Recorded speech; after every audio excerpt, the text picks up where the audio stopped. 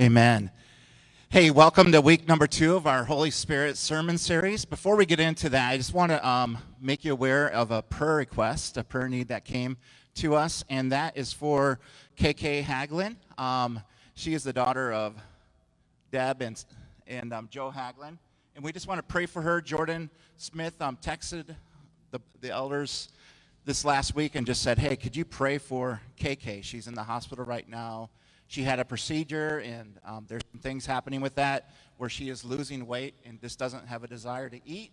And so she was in good spirits yesterday, so let's pray that that will continue and that she'll begin to eat again and regain some of her strength and weight. So can we just pray for the Haglin family? It's tough right now for Deb and Joe, too, because they only allow one person to be at the hospital at a time. So, Father, we just lift up KK to you. We pray for the Haglin family, Lord. Seth, Alyssa, to you, Lord, and Jordan. Lord, KK is special, Lord. She's your daughter, and she has a need right now. And Lord, you said that we can call upon you, that you are our great physician. So, Father, I just pray that you would give her the care that she needs, Lord. You are the creator of her body. You know what's wrong, and you can fix it in just a moment. You can also use medical staff and medication and different procedures, Father. But we know however you choose to work, we just pray for healing for her in Jesus' name. In Jesus' name, amen. Amen. All right, week number 2, the Holy Spirit sermon series. Before I begin this morning, I want to ask, how many of you have or come from a Baptist background? Raise your hand if you come from a Baptist. Okay, we've got some hands. How about this? How about a Methodist background? Jim, all right. How about a Presbyterian background? Any Presbyterians? Just one? All right. How about a Lutheran or Catholic background? A lot of hands. Wisconsin. If you have a Pentecostal or charismatic background, I want you to raise both hands.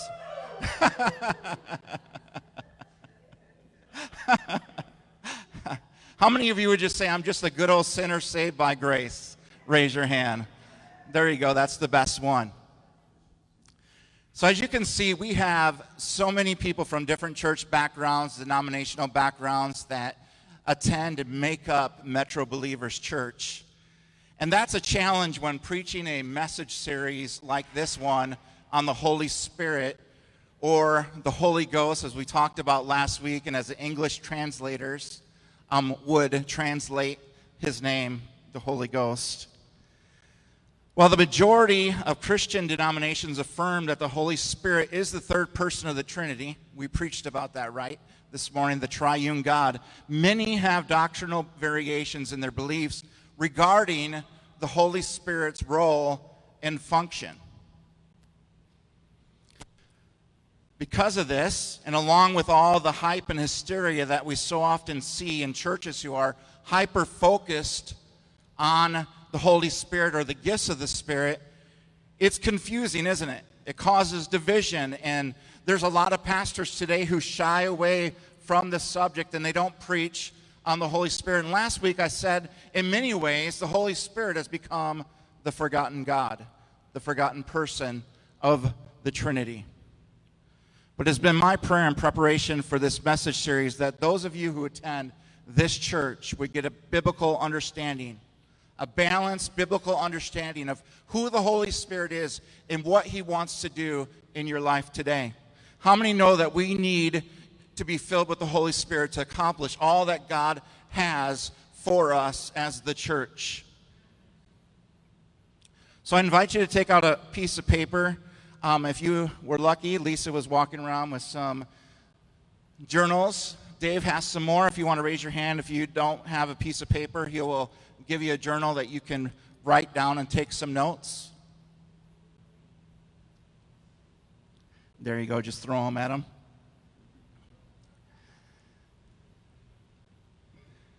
So as I was sharing last Sunday, the Holy Spirit is the third divine person of the triune God. He's co-equal and co-eternal, along with both the Father and the Son.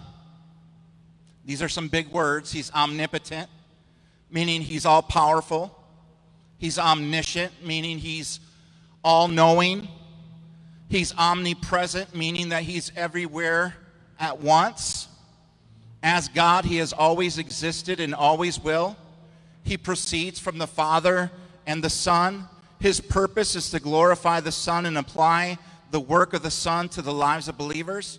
And I'm sorry if I'm getting a little bit too deep and technical, but the bottom line is this: the Holy Spirit cannot be pumped. The Holy Spirit cannot be scooped. He cannot be sprinkled around like some fairy dust. The Holy Spirit cannot be dispensed like a candy bar from a vending machine. He doesn't show up just because we say certain words and we repeat a certain declaration. The Holy Spirit is not an it, but he is the very real presence of the living God. He is the breath of fresh air for us today. And the Holy Spirit is not someone to run away from, but the Holy Spirit is someone to run to. And speaking of running, I want to tackle a term that has had many running from time to time, and that's the word Pentecost or Pentecostal. Most people, as I mentioned, associate religious hype and hysteria with the word Pentecost or Pentecostal. And it's neither of those things. Pentecost is not about hype and hysteria. So what is it? It's actually a day. It's an event that happened. And I'll show you in the book of Acts in just a moment that it was on that day, the day of Pentecost, that the Holy Spirit was poured out from heaven upon the church as an accelerant to empower the disciples to start the church. And he's still very real and moving today. Let me give you some history. I love that we sang about all this morning. Because God cared so much about his creation, he became one of us in Jesus, his son. Jesus lived for 33 years.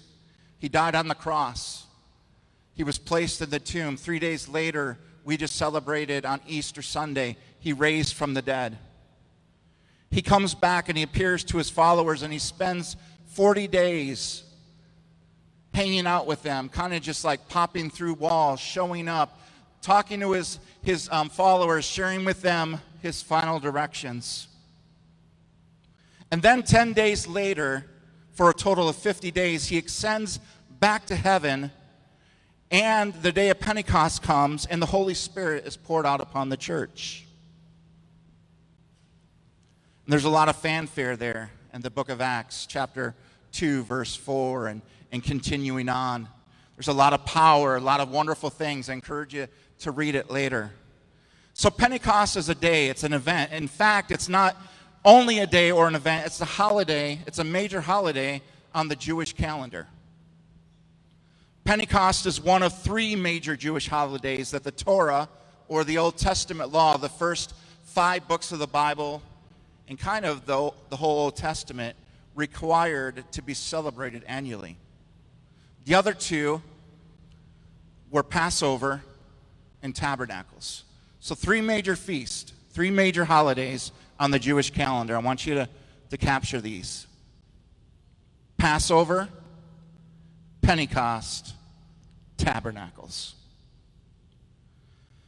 Jesus not only celebrated these holidays himself, but every major redemptive event in his life also happened on one of these 3 days. He used these holidays to give the Jewish people a picture of what he wanted to accomplish and why he came to earth. However, here's the problem. The Jewish people understood this, but we don't, because these are not holidays that we celebrate necessarily. They're not a part of our tradition. So my goal this morning is to help you understand the prophetic significance of each of these holidays so that you can understand how the Bible was written. And then prayerfully, by the end of my message this morning, you'll see and respond to the beauty of what God has for each of you.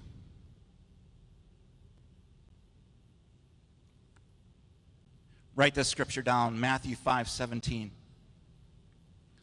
Jesus said in Matthew 5:17, "Do not think that I've come to abolish the law or the prophets.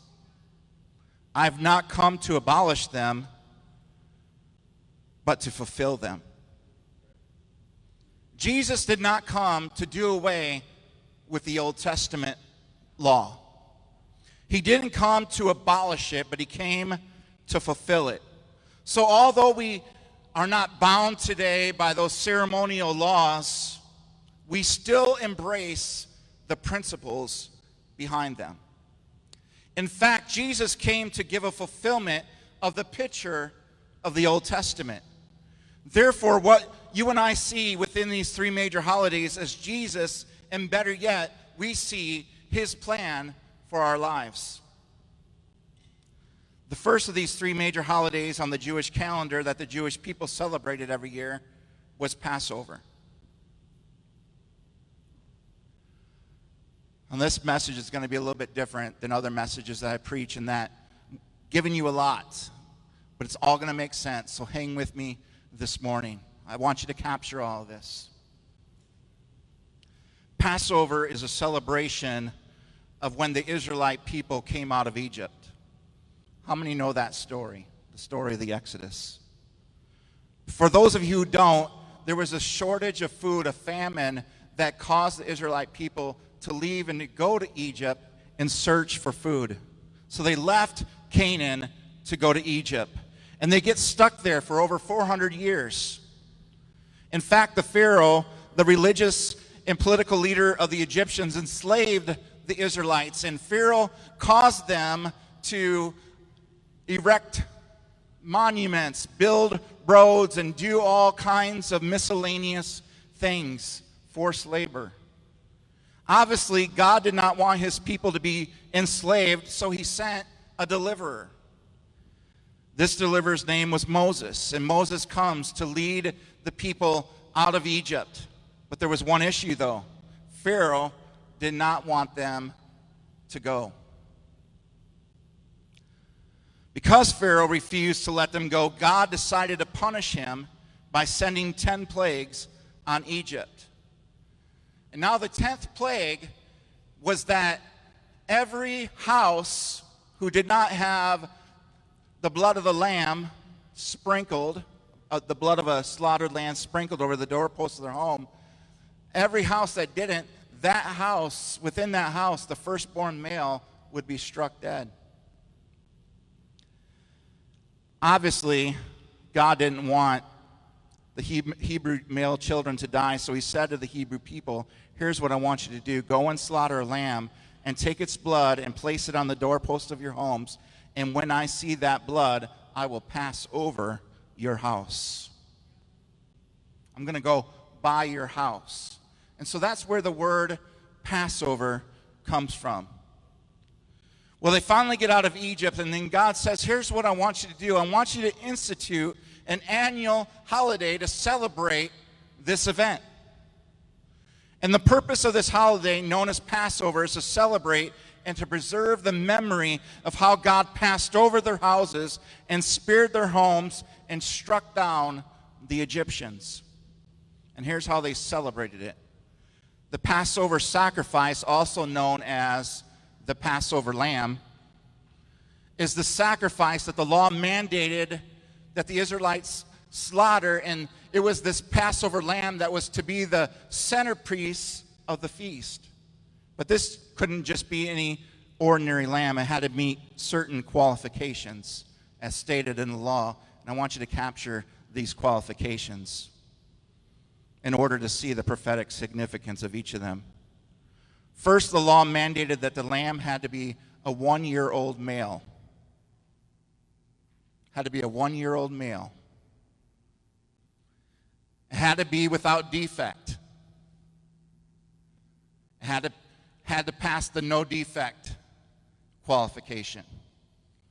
It couldn't be like the misfit fruits, you know that are part of the misfits market. It couldn't be one of those. Second, the lamb had to be sacrificed. According to the law, the priests of the temple prepared the lambs for sacrifice at 9 a.m. in the morning. Then they killed their lambs and sacrificed them at 3 p.m. in the afternoon. And according to the instructions that we have in Scripture, the entire lamb was to be roasted, and upon roasting, not one bone in its body should be broken. Here's another interesting one. They were to place the lamb upon the roasting stick that was shaped like a crossbar. It was all supposed to be consumed, and nothing could be left over for the next day. And lastly, listen to this. The lamb was to be shared. During the Passover feast, the Israelite Jewish families shared their Passover lamb with their Jewish neighbors, the other circumcised members of the community, and it was not to be shared with any foreigner, no one else, unless they converted to Judaism and were circumcised. Can you begin to see the prophetic significance of this whole feast? And the whole purpose of the Passover meal was to serve a picture to remind them of the sacrifice of that lamb covering their sins. So they're still sinners, it's just that their sins are covered over.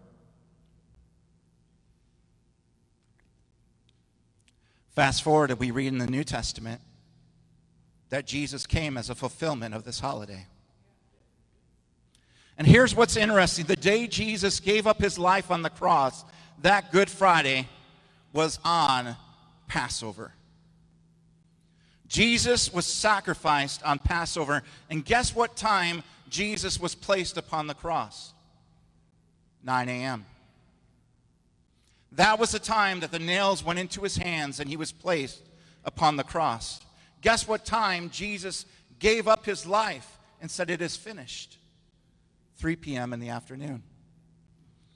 The same time that the Passover lamb was to be placed on the roasting stick shaped like a crossbar. That was when Jesus gave up his life and was prepared to be placed into a tomb.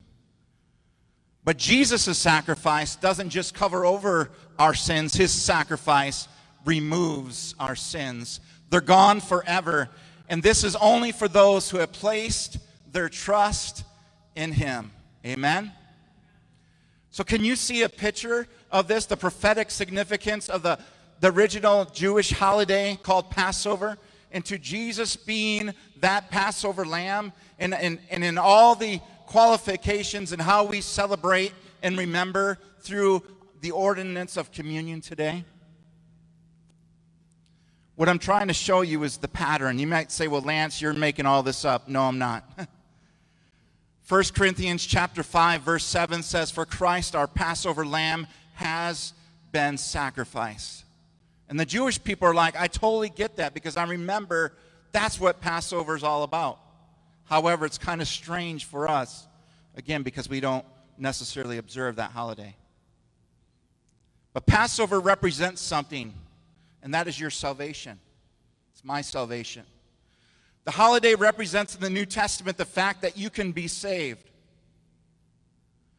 Now listen to me, this holiday stands on its own. This holiday, this beautiful thing that God has given us, stands on its own. So let me say it this way: God has more for the church than just to be saved. God has more for you and I to experience. So let's move on to the second major Jewish holiday that was celebrated. That was Pentecost. And what's interesting about the word Pentecost is it comes from the two words pente and koste. Pente means 5, like a pentagram. Pente means 5. Koste means to the 10th power. So when you combine these two words together, you get 50.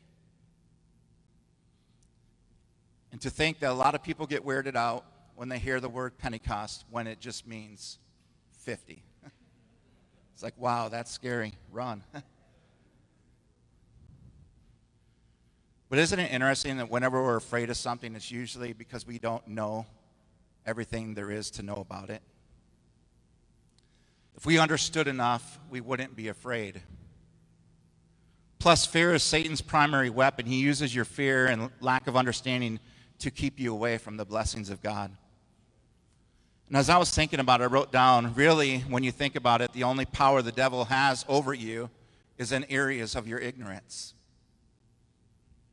Because if you really knew what God had for you, you wouldn't be afraid of it. You would run toward it. You would embrace it. You would want it. So Pentecost is the second of these three major Jewish holidays celebrated at Jerusalem yearly on the 7th week or 50 days after Passover. In fact, on our calendar today, we will celebrate Pentecost, the day of Pentecost, on May 23rd, Sunday, May 23rd, 50 days from Easter Sunday, from Passover Sunday. So that's all the word means is 50. Some of you might be wondering, what were they celebrating at the original Pentecost? They were celebrating the fact that the 10 Commandments were given to Moses to be given to the people on Mount Sinai.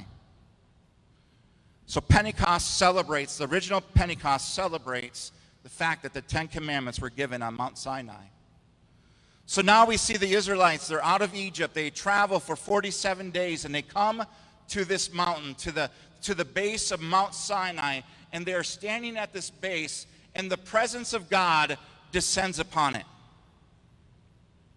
We read in Exodus chapter 19 that 3 days later, after some preparations that Moses talks the people through, consecrating themselves and such, that this mountain was enveloped in smoke because God had descended upon it in fire. I want you to catch the characteristics of this moment, the imagery. There was smoke all around. God's presence appeared to the Israelite people in a tangible way. It says that there was fire, there was smoke, there was earthquakes, there was loud sounds of thunder, there were bursts of lightning, and the people trembled with great fear and awe as they stood in the presence of God. Some of you may remember or have seen Cecil B. DeMille's movie, The 10 Commandments. How many of you have seen that? You know, it comes around, even though it's from like the 1950s, you see it repeated over and over every year on TV. You can even stream it on Netflix and Hulu. In that movie, you see a condensed retelling of the events that surrounded this event. So there's a lot of visual imagery that surrounds it. And the Israelite people are trembling with fear and awe, and it's just that God is there. And then God gives the 10 Commandments to Moses. He takes his finger, the finger of God, and he inscribes them upon two separate stone tablets. He tells Moses, go tell the people, this is the covenant that I want to make with them, and that if they would follow this covenant, they will experience my blessings. And the people are like so scared and afraid that they're like, whatever he says, we'll do it. And then they beg him, can we just go away and can you just stay there and spend time with God? And Moses dismisses them. And how many remember the rest of the story? The people get bored. They forget the agreement that they just made with their deliverer, their leader. And they beg Aaron, the priest, to fashion a golden calf, and they begin to dance and worship this false idol. And Moses comes down after being on the mount for several days, and he sees the people dancing and worshiping this golden calf. And he becomes enraged, the Bible says, and he takes the two stone tablets, and he throws them to the ground, shattering them, breaking them into pieces, symbolizing the broken covenant. And because Moses is still so enraged, he orders that 3,000 males be put to death. I want you to see the prophetic significance in this event as well, and its correlation to Acts chapter 2. Remember, some 1,500 years later, in Acts chapter 2, when on the day of Pentecost, the Holy Spirit descended and rested as what? Tongues of fire. Remember, God descended upon the mountain in fire. Now he comes and rests. he sends his Spirit to rest upon these individual believers in the forms of tongues of fire. This happened on the same day as Pentecost.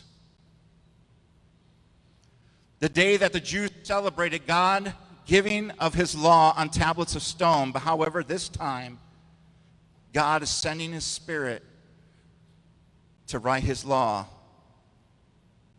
on the tablets of our heart. So they receive God on the inside of them now. And guess how many people didn't die that day but got saved that day? 3,000 people.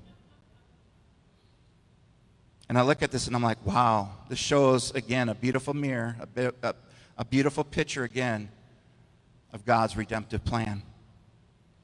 Again, let me give you some context. After Jesus' suffering, that's the cross. He appeared to many different people over a period of 40 days and gave them convincing proofs. And Thomas is like, I still don't believe it. And he said, look, Thomas, see the hole in my side? That's where the Spirit went in. See the holes in my hands? That's where the nails pierced. And again, he appeared to them over a period of 40 days. And some of you are thinking, well, I thought you said 50. And I'll show you where the other 10 days come from. Remember Jesus appearing to his disciples and telling them before his ascension in Acts chapter 1, verse 4, that do not depart but stay here in Jerusalem and wait, because my Father is sending a promise to you, the Holy Spirit. Remember that? They waited in the upper room for 10 days, so 40 plus 10 equals 50. And then he says, for John baptized with water. That was your salvation. That was Passover. But in a few days, it hasn't happened yet, but in a few days, 10 days, you will be baptized with the Holy Spirit and fire. Why, Jesus? Why? Because I need for you to have power. So this experience doesn't save them. This is power that they're going to need to be successful on this earth. And in Acts chapter 1, verse 8 says, for you will receive power when the Holy Spirit comes upon you to do what? To be my witnesses. First to Jerusalem, Judea, Samaria, and unto the other ends of the earth. For us this morning, it's power to touch Madison. It's power to touch our state, the state of Wisconsin. For us today, it's power to touch America and the rest of the world. Friends, God has given us assignment, and we need to be first, accept him as our Lord and Savior and place our trust in him, and then receive his power to be his witnesses. Can someone say amen? So what does Pentecost really mean? It's not about wild church services. It's not about hype and hysteria. And I'm telling you, the enemy has wrapped Pentecost in this package to scare people away from experiencing it. It's not even about speaking in tongues. I'm going to do something a little crazy that an elderly woman in our church that I grew up back home, when I was having a hard time understanding what Holy Spirit was about, she kicked off her shoe. And she said, Lance, you see this shoe? That's what God wants to give you. He wants to give you power, and that's symbolic of that shoe. And then she pulled up and she said the tongues just happened to come with it.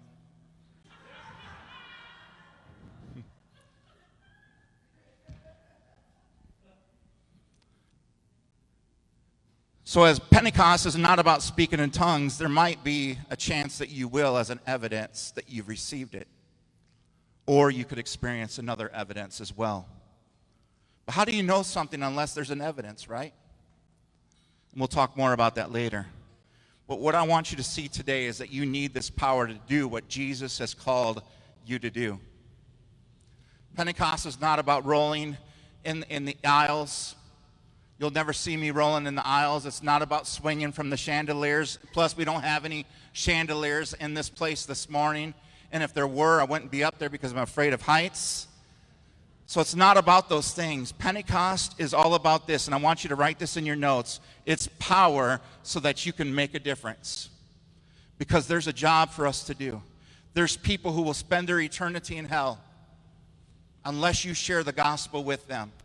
It's all about what Matt shared this morning, being bold enough because of that enabling power. You might say, but Lance, I'm an introvert. It would kill me to share my faith with someone else. The Spirit of God doesn't care if you're an introvert or extrovert. He will give you the ability to share the gospel with someone else. And it won't be strange. It won't be hard. It might just be, like Matt described, the woman looking up and saying, you're right. You're right. It's kind of like me at Postal Connections yesterday sending off a package. And the guy, similar to Matt, was just going off about all the things happening in our country, in our city today. And he said, I guess we're just going to have to wait and pray. Wait and pray. He knew that I was a believer. And so he just had to throw that in there. But it opens the door to share the gospel. To share the gospel. Let's talk about the third holiday, Tabernacles. Lance, what is Tabernacles all about? Well, the first two holidays, Passover and Pentecost, are close together in the spring of the year, and this one happens in the fall. It's harvest time. And Tabernacles has a whole nother set of unique circumstances. In fact, Tabernacles was to remember the Israelites wandering around in the wilderness. So it celebrated their wilderness wanderings. How many days or years did they wander in the wilderness? How many know? 40. Many people believe today that that area in which they wandered is modern-day Saudi Arabia. Not sure. Could be. They wandered there for 40 days, going in circles before they found their permanent home in the Promised Land. So the word tabernacles means a dwelling, a portable house. For the Jewish people, it was like what we would call a tent for us. It's like a temporary home, a place to stay that's not your permanent home. So are you putting all this together? They're wandering in the wilderness for 40 years. God's taking care of them, manna, sending manna and different things to take care of them. And they are staying in these portable houses or tents. So tabernacles, they celebrate their wilderness wanderings and living in these temporary homes until they're brought to their final home, the Promised Land. So what is the prophetic significance of the tabernacles, and how is it being fulfilled? How many know that you and I are living on this temporary earth? This is not our home.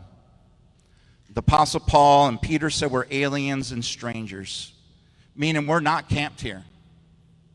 We're just passing through until we're brought home to our final resting place in heaven to spend eternity with our Savior. And one day that's going to happen. And friends, I believe this, and the Bible seems to say the same thing, that there will be a great final harvest of people getting saved before that time comes. Do you believe that this morning? And you say, but how are you sure about that with all the things that we've seen, even in the last year?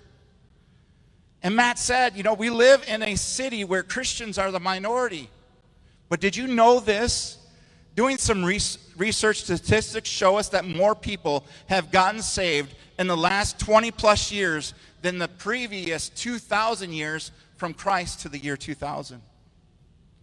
What I'm telling you is that we are living in a harvest generation. You might say, but our world is so dark right now. And yes, friends, that's true. And the word says that it will get darker. It's not going to get any better than what we have right now. It will get darker. But the Bible also says that we are to be lights. And how many know that lights shine brighter in the darkness? Lance, do you think Jesus is coming back soon? It could be. Matter of fact, it could be real soon. And I'm not trying to scare you. I'm trying to prepare you. There's a big difference between trying to scare someone than to prepare them. And whether you believe it or not, the Lord is coming back. And I don't care that a lot of churches don't talk about his second coming. I'm going to be a pastor, and we're going to be a team that talks about it. Because 1 Thessalonians chapter 4, verse 16 says, "For the Lord himself will descend from heaven with a cry, with a command, with the voice of an archangel, and with the sound of the trumpet of God, and the dead in Christ will rise first." So these are the people who have passed on. They're there. Their bodies are still in the grave. Their bodies are going to be resurrected to meet them in the air. And after they come out of the graves, verse 17 says, "Then we who are still alive will be caught up together with them in the clouds." That's the second coming of our Lord Jesus Christ. Now, there are three major holidays or feasts because there are three major things you need to know about your life as a believer. And it all begins with Passover. It all begins with the cross, that free gift that you cannot earn. That gift that we read in Ephesians chapter 2, verse 8 and 9, that is by grace, through faith. There's nothing you can do to earn it. It's free. You don't have to be a member of this church. You don't have to be a member of any church. You don't have to serve, give, or pray. It's a free gift. But it doesn't stop there. There's Pentecost. There's Pentecost. There's the Holy Spirit.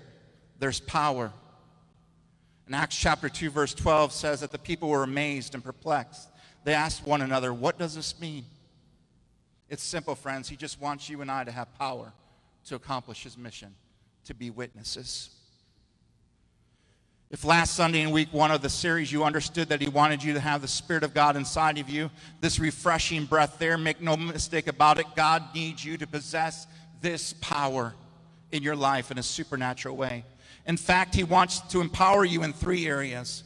The number one area that the Holy Spirit wants to empower you in is he wants to empower you to live righteously. To live righteously. Because remember, Pentecost was about the giving of the law. And some of you are following the law written on something on the outside. Something written on the outside. You've got something on the outside that you're following. So here's how it plays out. You love God and you're trying to do it, but you really don't want to. It's a struggle. You say it's just like a battling in my flesh. How many know what I'm talking about? You're following a law on the outside. You know why? Because when you're filled with the Spirit, what happens is he begins to write the law of his word upon our hearts. So that you don't have to obey it, you become it, and you want to obey it. See the difference? It becomes not a I have to, it's a I want to. Every day I want to please my Savior. I want to live righteously for my Savior. Because it's God in you. Romans chapter 8, verse 9 says, "But you are not controlled by your sinful nature." Some of you are saying, "Oh, yes, I am." Well, you're not if you have the Spirit of God living inside of you. And when he's inside of you, he will guide you into all truth. John chapter 16, verse 13, he'll talk to you. When you're tempted to do something wrong, you'll hear his voice. You'll hear the voice of God from inside that it's not going to be an audible voice, but it's going to be a prompting. Don't do this. Don't do this. Don't walk that way. I see this beautiful thing prophesied in Isaiah. In Isaiah, he says that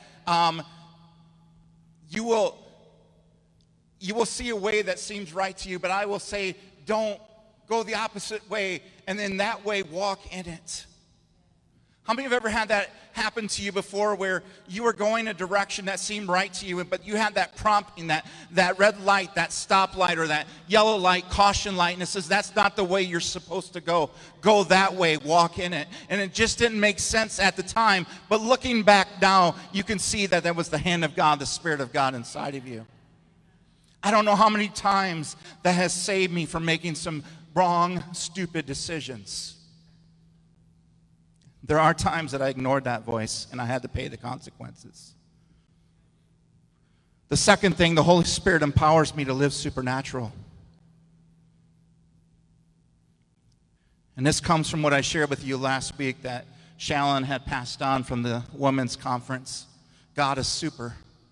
He's superior. We're natural, but together we're supernatural. We can do supernatural things. And the Bible tells us that greater works than these will you do. Jesus did some pretty awesome things, don't you think? But he said, greater works than these will you do, because there's one coming after me that will be with you, and not only with you and around you, but will be in you. And I want to make a bold statement here. It does not have to be goofy. It doesn't have to be spooky or weird, manufactured, and all the crazy things that comes with what I call charismania sometimes, to still believe that the great physician has not closed up shop. He still heals people. Friends, if your marriages are struggling today, he can still heal your marriage. If you are battling affliction inside of you, he can still heal your body. He is a God that is still doing miracles in us and through us. And somebody give God some praise this morning, because he has not closed up shop. He is still moving through his people. Greater things than these will you do. Acts chapter 10, verse 38 says, and you know that God anointed Jesus of Nazareth, the Holy Spirit, and with power. Because there were so many sick and hurting and demon-possessed people all around, he needed power to help them. And I feel that way sometimes. I don't want NBC to just be good at what we do. I don't want NBC to be a church where people merely attend and are participants but are not engaged. I don't want the preaching you hear from up front to come just as what the Apostle Paul said, with wise and persuasive words. But I want whoever stands up here, whoever's in a small group sharing the Word of God, whether that's an elder or a pastor or one of you, I want it to come with a demonstration of power, because the Spirit of God is living and operational inside of you. I don't want you pulling from dried up wells. I want you pouring out from deep wells of the Spirit, because you're feeding yourself with the things of God. And you can experience that power. And here's the last one, and it's not weird, it's not spooky, it's about power. That's what Pentecost is all about. And finally, he wants to empower you to do the mission he's called you to do. And I want to say this, and it's not to offend anyone, but if you're looking for a church just for you and your issues, this church isn't that one. If you're looking for a church that says, I just want a refuge, a place of escape, just to come and to be away from the world, us four and no more, this church is not that one.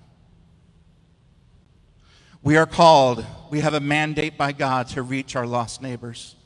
We are called, friends, by God to make a difference in this city. We are called.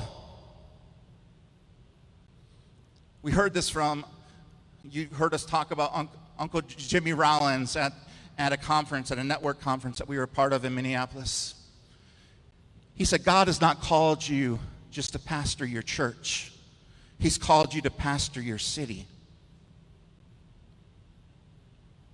God has called us, friends, to pastor this city, to reach this city.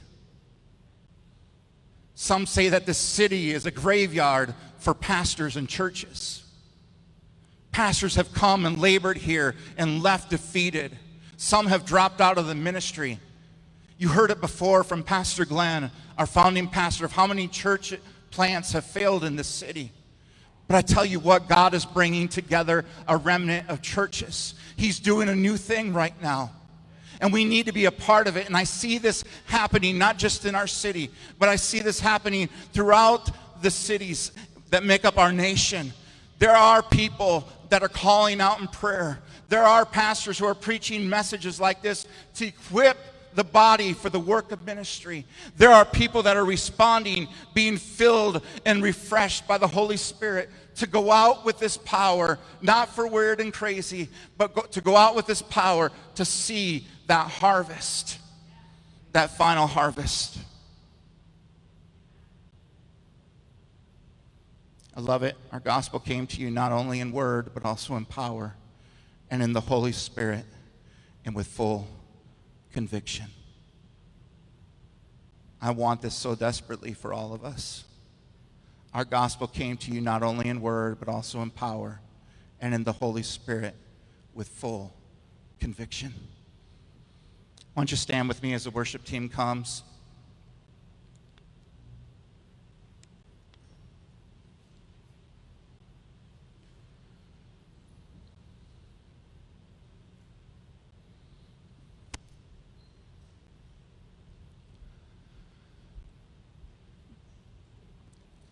How many of you get it this morning? You've seen the prophetic significance in each of those three major holidays.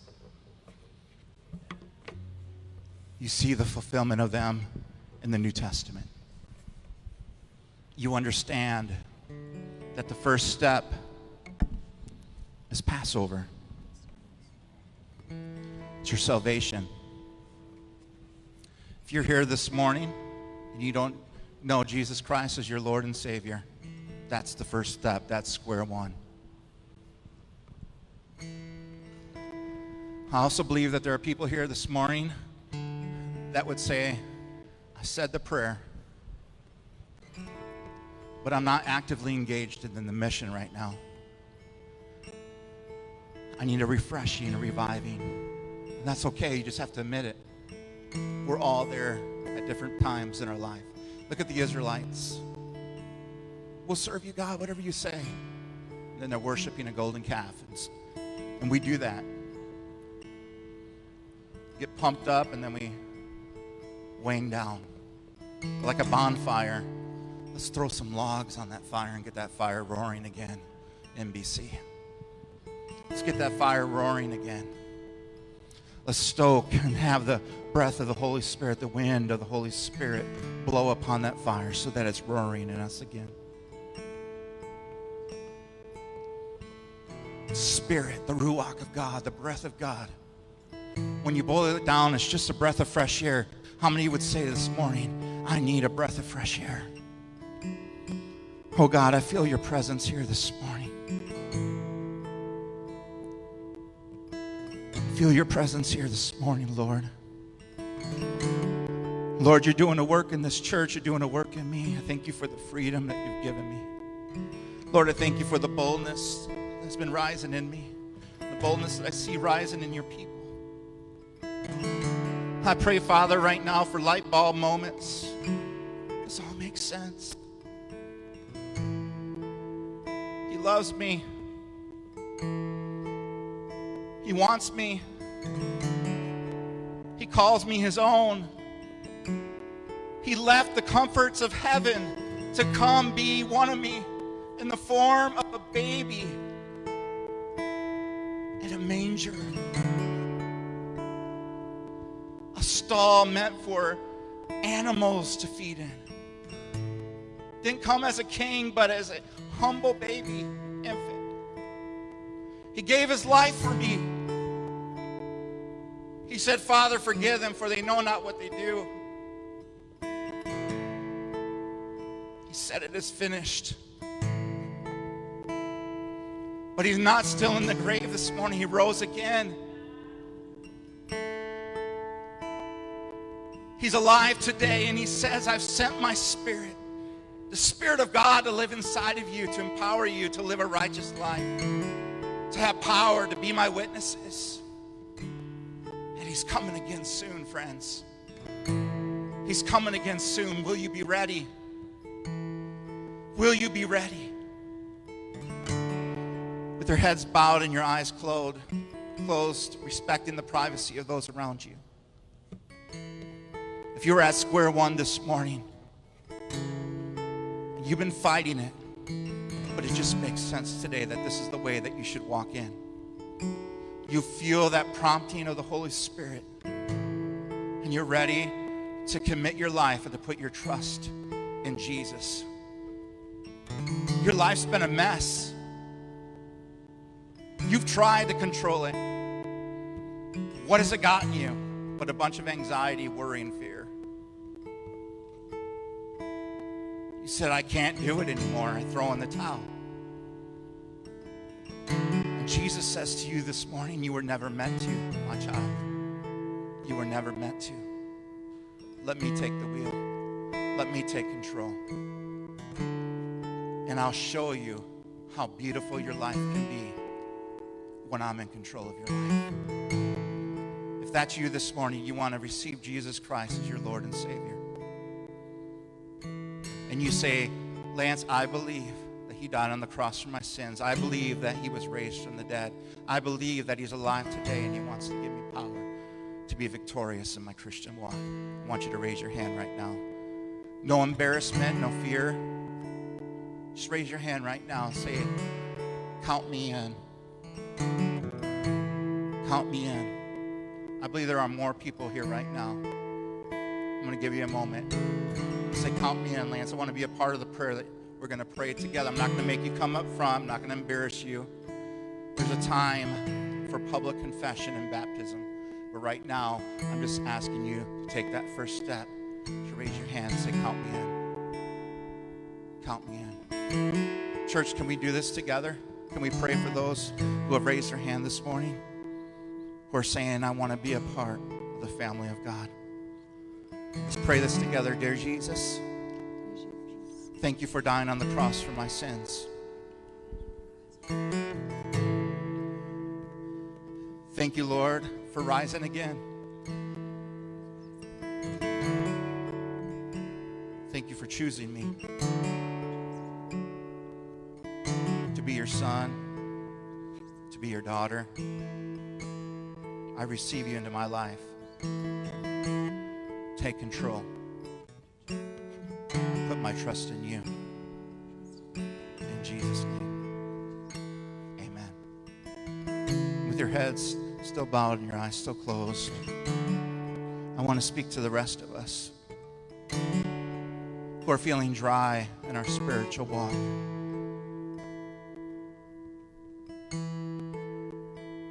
For some of you, this pandemic has made you draw closer to Jesus. Some of you, it's made you to withdraw. And maybe there's some of you that are not even here right now because your life, your spiritual life has gotten so dry that it's easy now just to kick back and not be engaged. Maybe there are those who are here right now. It's like, well, that's a good word, but I'm okay. Friends, you're not okay. You're not fulfilling God's plan for your life. And if you're not fulfilling God's plan for your life, you're not okay. Thank you, Jesus, that you give us power to be your witnesses. Thank you, Jesus, that you have a plan and purpose for each of us. Thank you, Lord, that your word says that everyone has a part to play. Everyone has been given a gift. Lord, we open up those gifts afresh. And we say, we don't want our preaching, we don't want our ministry, we don't want our witness, Lord, to be just wise and persuasive or just something that we can pull out of our back pocket of past tradition, Sunday school, past moves of God. Lord, we want something fresh, a fresh work.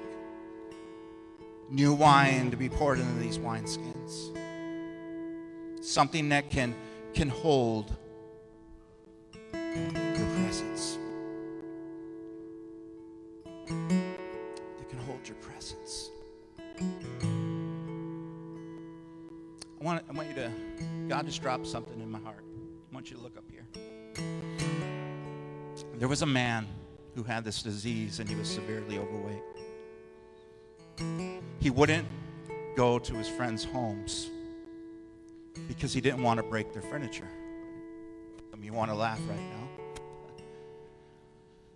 now. And there was a group of friends that would invite him over and say, come over. Don't worry about it. And he's like, no.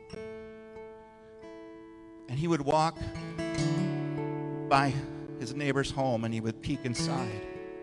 And he would see that although they wanted him to come over, they had the same furniture that wouldn't hold his weight. And that just speaks to me of God in this way, and I want you to stick with me. just wonder sometimes if the Spirit of God just comes. We say, Holy Spirit, come, you're welcome here. And he just looks in at his people and he says, I just don't see furniture that can hold the weight of my glory.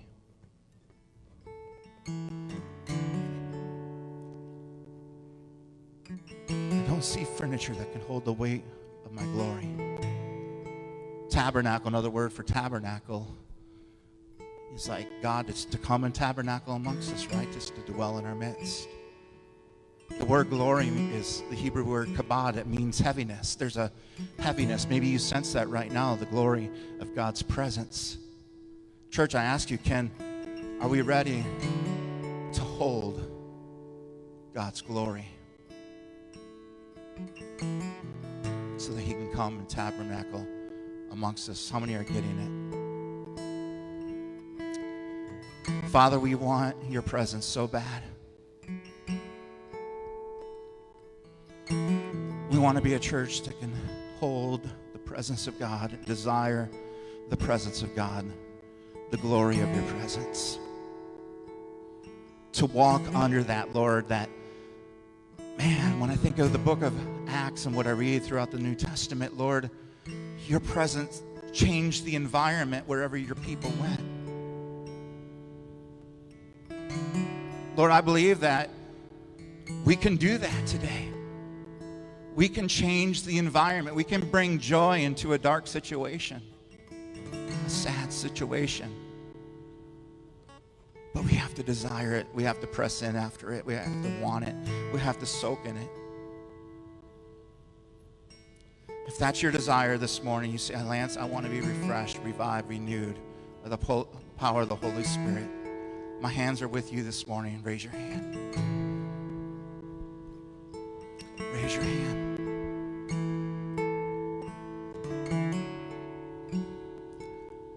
I'm going to ask you to do something that we normally don't do. Keep your hands up. I want you to turn and look around. And I want you to grab a person, a couple people, a group of people. Can we spur each other on towards this morning? Let's do that. I just want you to grab someone around you. If you're not comfortable, you can just stay where you're at. The rest of you just grab somebody and let's press in. Let's press in. Begin to pray. Say, God, hey, I'm up here with Jessica and Brad. The Turners and the Schwartzes can gather together. Oh, Lord, do something right now. I pray, as the people press in, I pray that you would just send down your Spirit on these little clusters this morning. Lord, I pray for a fresh infilling of your Holy Spirit, Lord. Thank you, Jesus, for what you're going to do right now in this place. In Jesus' name. In Jesus' name. When I stood on the rooftop after the vote to be your pastor, I said it wouldn't be just my ability to make happen what God wants to make happen. It would take the whole body. And that's why we kicked off that season of our ministry in the book of Ephesians. There's nothing holding you back from doing what God wants you to do. If God has given you a gift, share it with us. We want to come alongside of you. The Holy Spirit's already alongside of you. He's your paraclete. He comes alongside. He's your helper. But we want to come alongside of you, resource that, and see that you be successful in it. It may not be a gift that another person has. It might be totally different. But we can walk together in unity, right, in our gifts. So Holy Spirit, do it again. Move mountains. Use your church, the ecclesia, the called out ones. And Lord, we pray for that harvest. Change the atmosphere over Madison. May people read and see that there's something different happening in Madison. So the greatest way to bring a crowd, to draw a crowd, is to start a fire, and people will come and watch that fire burn. Send your fire upon Madison, Lord. In Jesus' name. And Lord, use us. Help us to get up and to go out to be your witnesses with your power. In Jesus' name. Amen. Amen. Next Sunday is Mother's Day. We want to celebrate all the women who have invested in children, whether they're your biological children or not. It's going to be a great day. We invite you back. Plug in to some small groups.